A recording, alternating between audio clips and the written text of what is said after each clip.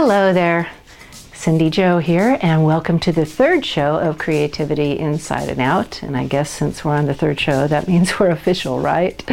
And the last show, the second show, we had Marianne Hudds as a guest on the show, and she talked about her baking and her bakery business called Red Carpet Cookies. And I so enjoyed, I hope you did too, watching her decorate that 18-inch two-layer cake. That was amazing. I don't know if I'm going to try that at home. We'll see how that goes. This show, our guest is Curtis Fornadley, who is a very accomplished guitarist, and we're going to talk to him about his career and his life. He's going to show us some guitars, and then he's going to play some music for us. So here we go. Hello, so here we are. We're here with Curtis, and welcome to Creativity Inside and Out. Thanks for having me here. You betcha, you betcha. One of the things we talk about on every show is, with the guest, is how we initially met. And I don't know if you remember, I'm not totally sure. It was through a mutual friend, I think, that I can't remember. It's been years. Yeah. So what is your recollection? That we really got to know each other at the NAMM show. Oh, maybe. A few years back. The NAMM show is a big music convention in Anaheim, California, every year, with tons of vendors. And Well, I guess my recollection too is that we had probably met years earlier, and then there was a gap of time, and then you meet again. Yeah, a big gap of time, like 10 years or more, huh? Yeah, exactly. Yeah, right. That happens, right? So we met through the music scene, we met through the mutual friend. Right. Yeah, so we've known each other a couple of years. Yeah. Right. So let's talk about, first of all, let's go back, and we don't want to dwell on this a lot, but it's part of who you are. So let's talk about your childhood, where you were raised, siblings, and all that kind of stuff. So I'm a native Californian, Southern California. That's a rare one. It is. I know so many people, especially in the music business, that are like from somewhere else, and born in Glendale, California, and raised there, and didn't really move anywhere else, just stayed in California pretty much, and an only child. Oh, so, you are? Okay. Yeah, no brothers or sisters. Okay. So. All right. So the guitar became your friend. Yeah. So, I think early on, I think all parents want their kids to try to find something that they can be good at, right? Mm-hmm. And I was never an athlete, and which is the classic one. Right. Is sports. Yeah. And so at 10 or 11, there was, an old acoustic guitar that was lying around the house. And I showed, some marginal interest in it, and went to some like group lessons, like at the YMCA or something. Mm-hmm. And those are fun. I've done those. Yeah. Well, you know what? And I hated it because they were like, there was this teacher, teaching, it was some young kids and some, maybe young adults and stuff, and learning like these silly folk songs, what to teach, right here, you want to learn a D chord or whatever. And it's like, I was 10 or 11 and wasn't into that. And so that didn't go anywhere. And then my mom looked into private lessons at a local music store, and I was fortunate to get a really great teacher, and he broke it down into real simple pieces and learning to read sheet music because he was classical. So I was kind of, my first instruction was all classical, and I think I recognized that when you have a good teacher in anything, that, okay, I listened to him and I followed what he said, and I was making progress on stuff, and then playing classical stuff, and then at one point when I brought in God of Thunder from Kiss and said I want to learn this, it was like, well, maybe I should get a different teacher. That wasn't his. Yeah, it wasn't area. his thing, but Yeah. I probably took lessons from him for at least 2 or 3 years and really learned. So your foundation was. Fortunately, I got to find that teacher. Yeah. I think that's important, and probably a lot of things is having that good teacher, and now with young people coming up, all the answers are on the internet, Right. Supposedly. Supposedly, I mean, if you want to learn to do something, you go search it and find a YouTube video or whatever. And so that, and that can be the case for someone that's learning, but having a mentor or a coach that can correct you and see what you're doing and hear immediate feedback is important, and maybe not as appreciated by a younger generation on that. Because of YouTube. Yeah, because I can just do this and figure it out myself. Yeah. And well, maybe you should, change, your approach on this, or, not that it's not possible. You can still do private lessons that are remote and, send, and there's people that do that, they teach you, send in, a tape of your stuff and they'll critique it. But also the ritual of you have a weekly lesson, which I don't even know if that is a thing now, right? Where you have to practice. Right, and it can be any instrument, right? I mean, the kids go through this. You go to your piano lesson or whatever, and you go and do your thing there, and mom drops you off, and then there's recitals, and I do that on piano. Yeah. But so I don't know if that's the thing, With my own kids, who are athletes, ironically, not really musicians, but I made sure that I was their teacher starting young, that they could at least have some level of playing, even though they fought me on it at the beginning. Now they both, I don't bug them on it now. They're teenagers and whatever, they make their own path on it, but they both can play. Yeah. But I had that kind of ritual with them, that we learned on it. Yeah. Did you find it was an acoustic nylon string that you first started learning on at 11? Before I was born, my parents went to Tijuana, which is part of Mexico. People like that, and so TJ, so it's known, and the Californians will go down there for a weekend or whatever, and they bought this guitar, just cheap guitar, and it sat around the house. They never learned to play. Again, then I was born. That was the guitar that was laying around the house. And since it was made from wood that wasn't completely dried, it cracked, and you'll see the cracks in it and stuff. And the action was like this far. But it's strings, the strings off of the fretboard, which is so for anybody that plays, like if you're learning bar chords, which are hard on any guitar, imagine trying to do that on this guitar. But so I brought this old beat up thing, and he actually, again, he's got like a $4,000 Ramirez or something, and he said, actually the tone of this guitar is good. It's better than some cheap, overseas guitars. And you and went, stuff. I knew that. I didn't. I'm like, oh no, I want an electric guitar, whatever. So that was the guitar that I learned on. Nylon. And ironically, I've never bought a nice classical guitar. No. Oh. I have a cheaper one I use for recording stuff. But I don't consider myself a classical guitar player. Right. And to really get first class classical guitar is real expensive. And I'm wondering too, because I about the same age, I was fairly accomplished on piano at that point. I started at 3 on piano. Wow, that's early. But and I told my parents I wanted to learn guitar, and they bought me a Yamaha nylon string acoustic. But I still have small hands, and I had little tiny hands, and I thought I was just like lame. I was like, how come I can't get these chords? I thought, God, how come I can't do this? But it was a wide fretboard, Yeah, classical. The width of the fretboard on the classical is actually. And it's in the string spacing is bigger too. Yeah, I threw in the towel. Well, yeah, or you needed a 3/4 size.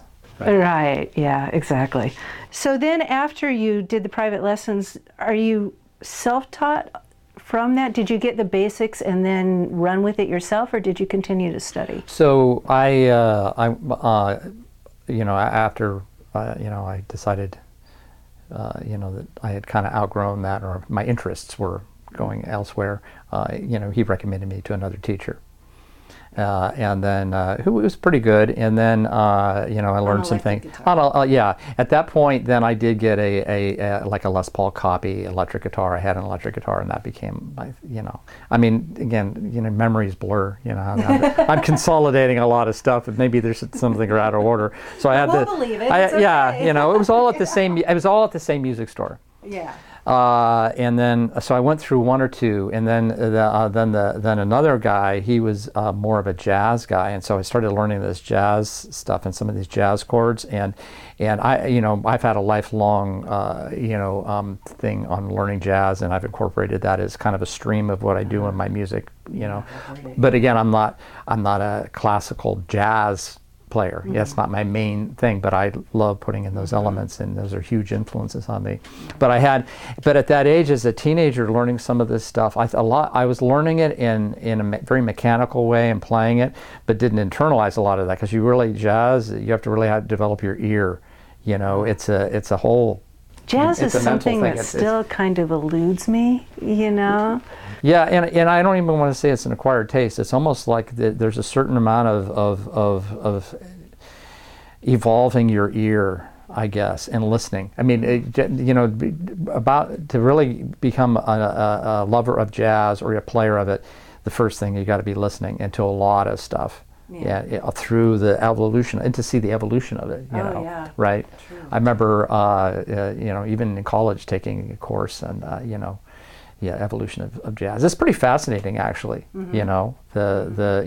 Because jazz is, really the marriage of what we had with the slaves and their, the music of the blues and their and merging with Western classical music. That's the origins of it.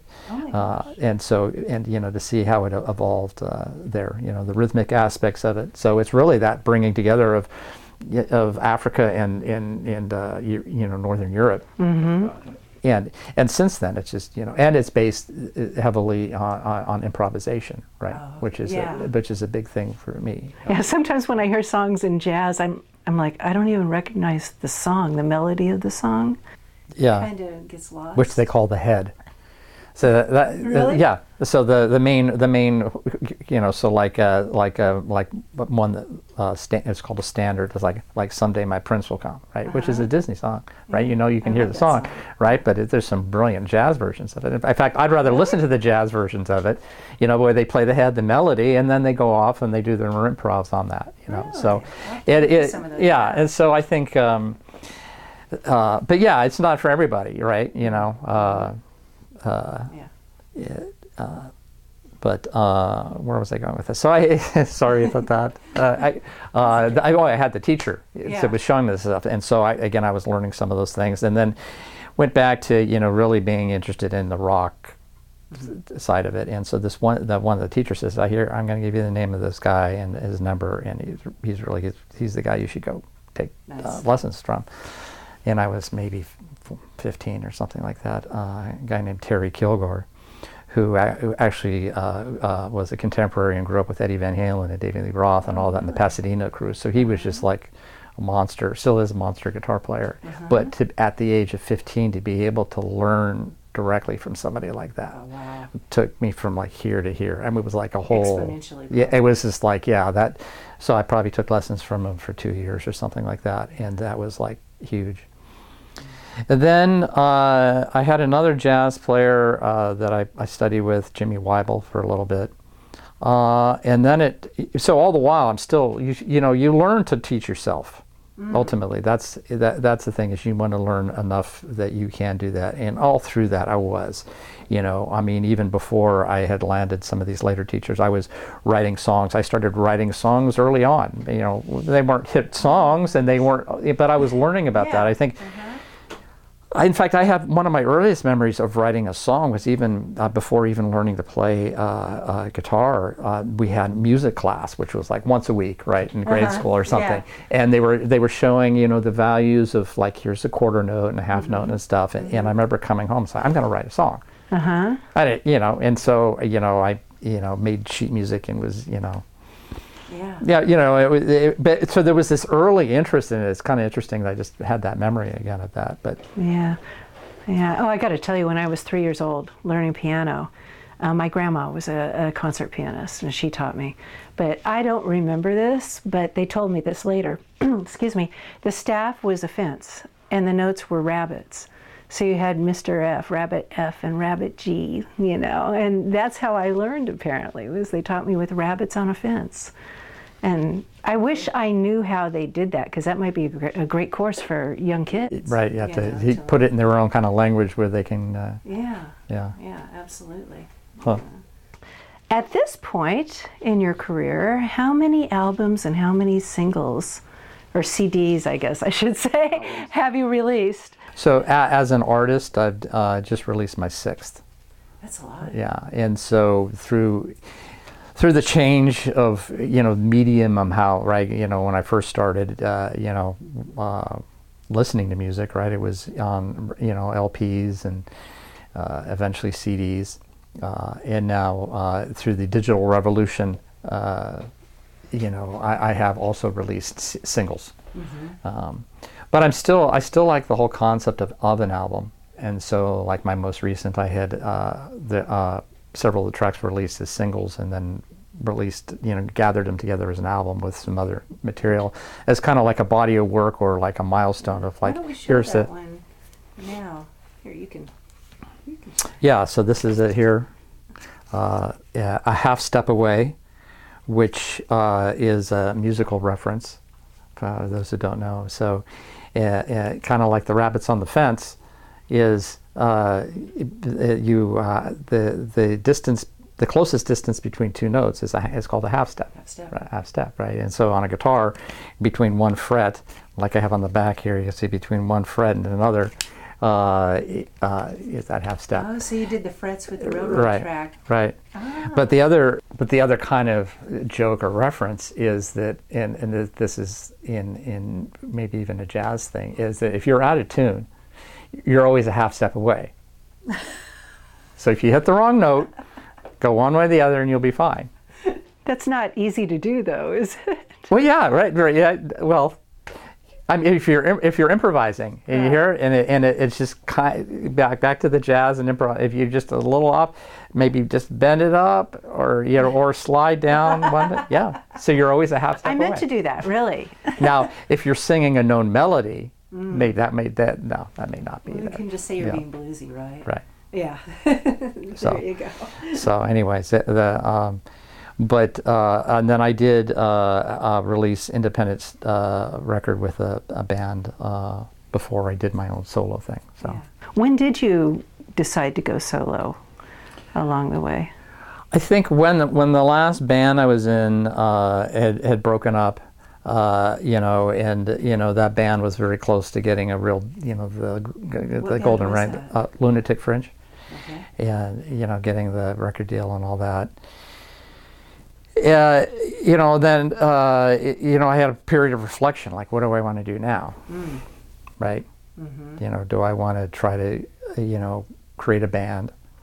And what kind of band? Whiskey, a go-go, or wherever, But bands,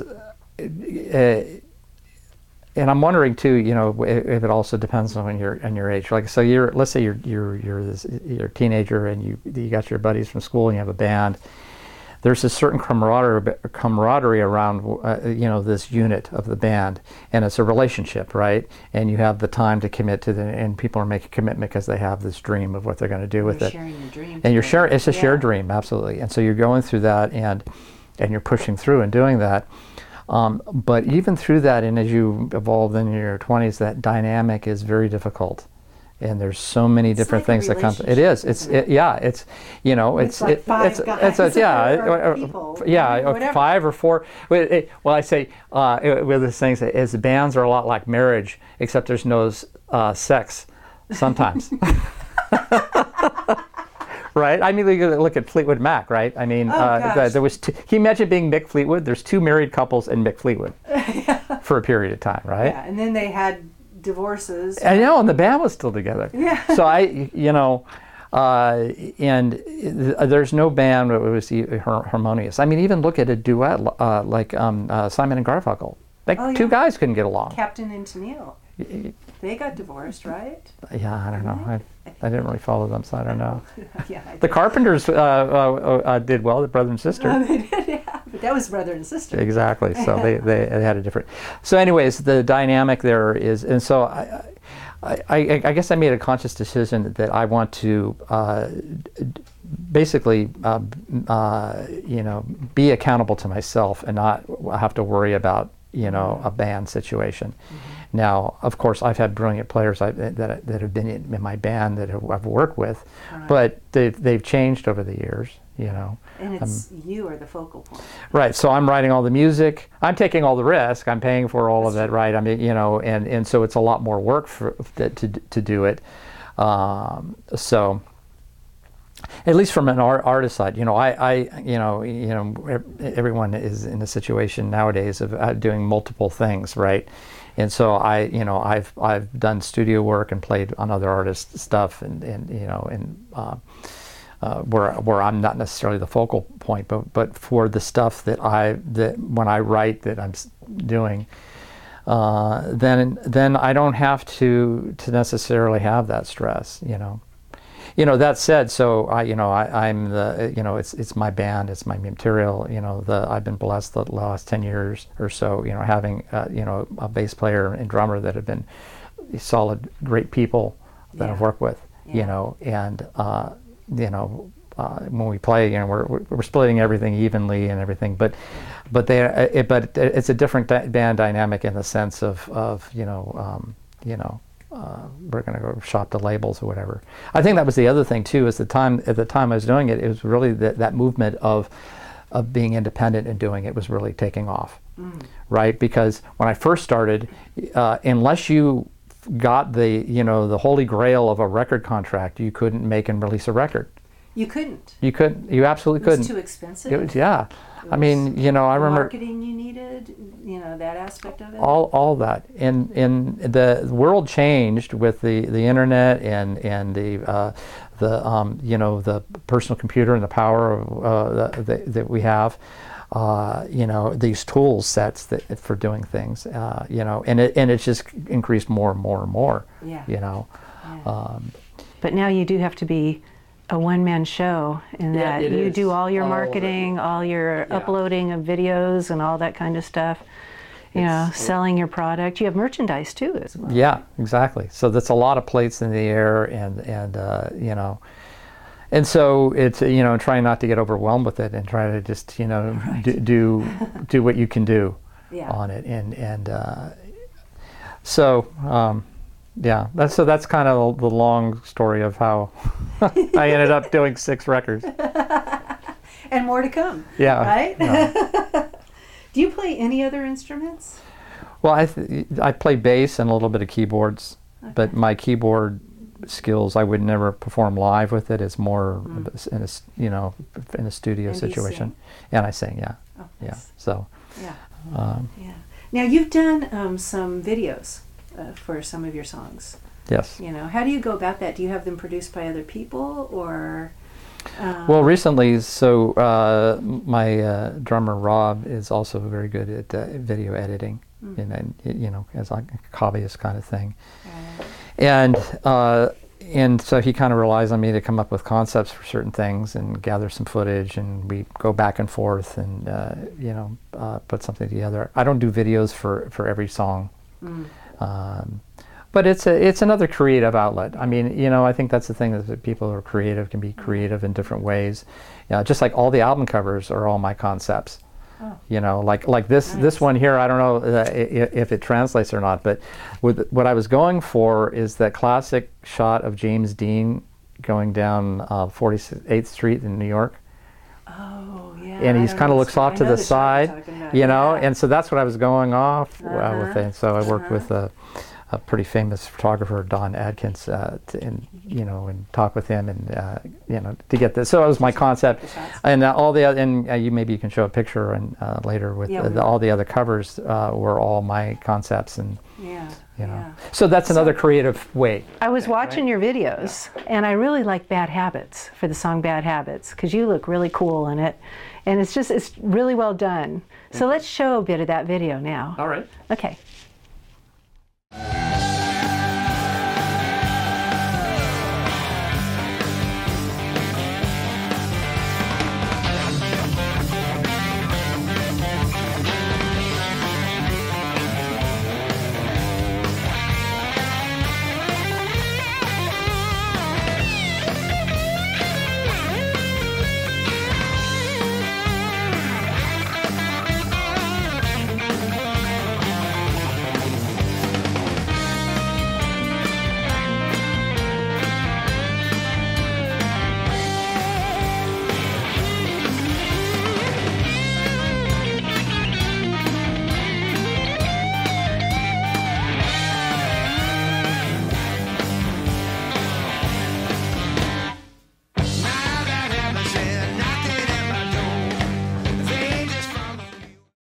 That is really cool. I love that hat you have. You have that total vibe thing going, you know. Yeah. Not to mention music. Yeah.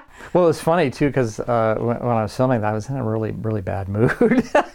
So No, that's kind of like my acting coach. I would go to classes and say, "I'm sorry, I can't do my scene tonight. I just can't do it. I had a bad day at work," and she'd go, "Use it." Right, and so I guess it fits the tune because it's a kind of a dark tune, I mean, the lyrics and stuff. Yeah. And that was one of, how it's like back, the creativity thing is some songs take a long time to come about. And that was one that had been gone through several different permutations and finally, was finished. And you have a vocalist on that song. I did, yeah. And so, I can sing. In recent years, as I meet more and more other musicians and singers, it's like, as a composer, sometimes it's like, I'd really like the strongest vocal as possible on this. And Casey Purvis, he's got that really kind of strong, like I don't know, it sounds like kind of a Deep Purple vibe, part of the vocals on that. So I had him do that vocal on there. Yeah. So very cool. Do you have a preference if you like to record or you like to play live? Or are they just two separate? Yeah, they are different parts of the brain. And to say it's like like saying with your favorite kid, you can't say that, right? Because you love them both, right? But same, they're different, and and both have their challenges too. When something's not sounding right in the studio,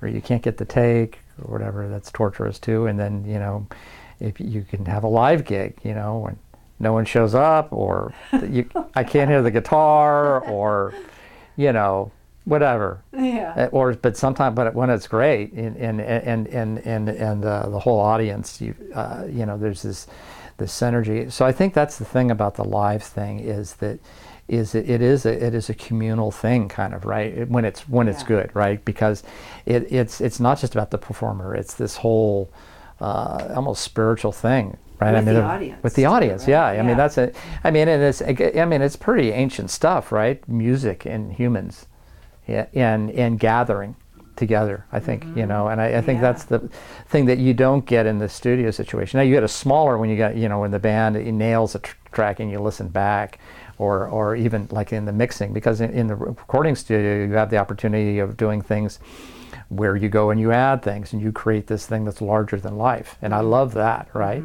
I mean, in some ways the Beatles were like, really took that to another level. Pink Floyd too, right? Right?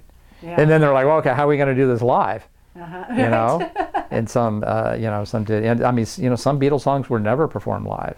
Because it just wasn't. Yeah, doable. like Penny Lane. I don't think they ever performed Penny Lane live. Oh, really? But I mean, that's a brilliant song. Listen to it, and like I Am the Walrus. Listening to your songs, you have layers of guitar sometimes, and I had that thought. I thought, how's he going to do that live? Well, a lot of times when I write things, and this goes back to the classical thing. When you play in classical, and I think that. I forget who that was. It was one of the classical composers was talking about the guitar and why they love the guitar. I want to say Beethoven or Mozart, but we'd have to look it up. Yeah. That the guitar was like an orchestra in itself. So you've got 6 strings, you get the low and the high, and so when in a like an arrangement of classical stuff, you've got the bass going on, and you've got the middle the accompaniment, and at the high you've got the melody, and you've got harmonies, and you have counterpoint things different. And so I in my composition, when I'm coming up with stuff, oftentimes that's how I play on electric guitar. Is I've got, okay, here's where the bass is going, and then the melody. I mean, that's how I ended up with the instrumental. Is your top line, your melody. It doesn't have to be a vocalist. But it can be another instrument. It can be a guitar, and a lot of times the melody is the highest element in the stack, right? Okay. And so a lot of times when I write stuff, then I'll do that, and then when we play live, I'm taking that approach where I'm playing maybe a combination of rhythm and lead, or rhythm and melody at the same time. Yeah. Now when it comes to the recording, maybe I'll break it up. And so the guitars are doing the power chords, and they overdub and do the melody separate. Right. Well, you've got rhythm kind of in the background, and Right, Yeah. and then you can mix it. So the approach to recording it in the studio could be different than live, right? Yeah, And it's that's just what I was different. thinking. And I think too, my perception on what live is about has changed too. Is I don't view a live performance as trying to recreate the actual recording identical, verbatim. Yeah. And the audience, if they know your stuff, will fill in the blanks anyway. The brain's interesting But like that we way. were talking about Taylor Swift before we started recording today, and how her audience knows every word, every note of her songs. And she has the production and the people there to basically recreate it identically. I'm sure they do. Yeah. So that it is identical. Right. You know, I got the chance to see Seal at the Greek a few months back, and that was awesome. And he had the original keyboard player. And there's a lot of layering in his music, and I was surprised how few people were on stage, but they did it. It was like, I couldn't believe how great it sounded. It was one of the best concerts I've ever heard at the Greek. I mean, the sound quality of it, at the Greek Theater. And the original producer, Trevor Horn, played bass. I mean, it was like the people that were there that made the record were on stage playing the stuff. Oh my gosh. It was just brilliant, So there, I mean, and that stuff nailed. It sounded like the record. Really? but I mean, so when I go see an act, I don't always anticipate that, hey, it needs to sound like the record. Yeah. So. Now, in 2007, you were in a guitar competition. Yeah, I hate the word competition when it comes to music, but it was like it was a contest sponsored by Guitar Player magazine. Okay. And they had done it the previous year. They, I think, called Guitar Hero or Guitar Superstar. Basically, people that are unknown or whatever would send in tapes, and they select 10, and then you go in and they have a show, that's the public can go to, and each player plays. So wait a minute, let's back up a minute. Okay. They selected 10. And how many submissions do you think they got? Many.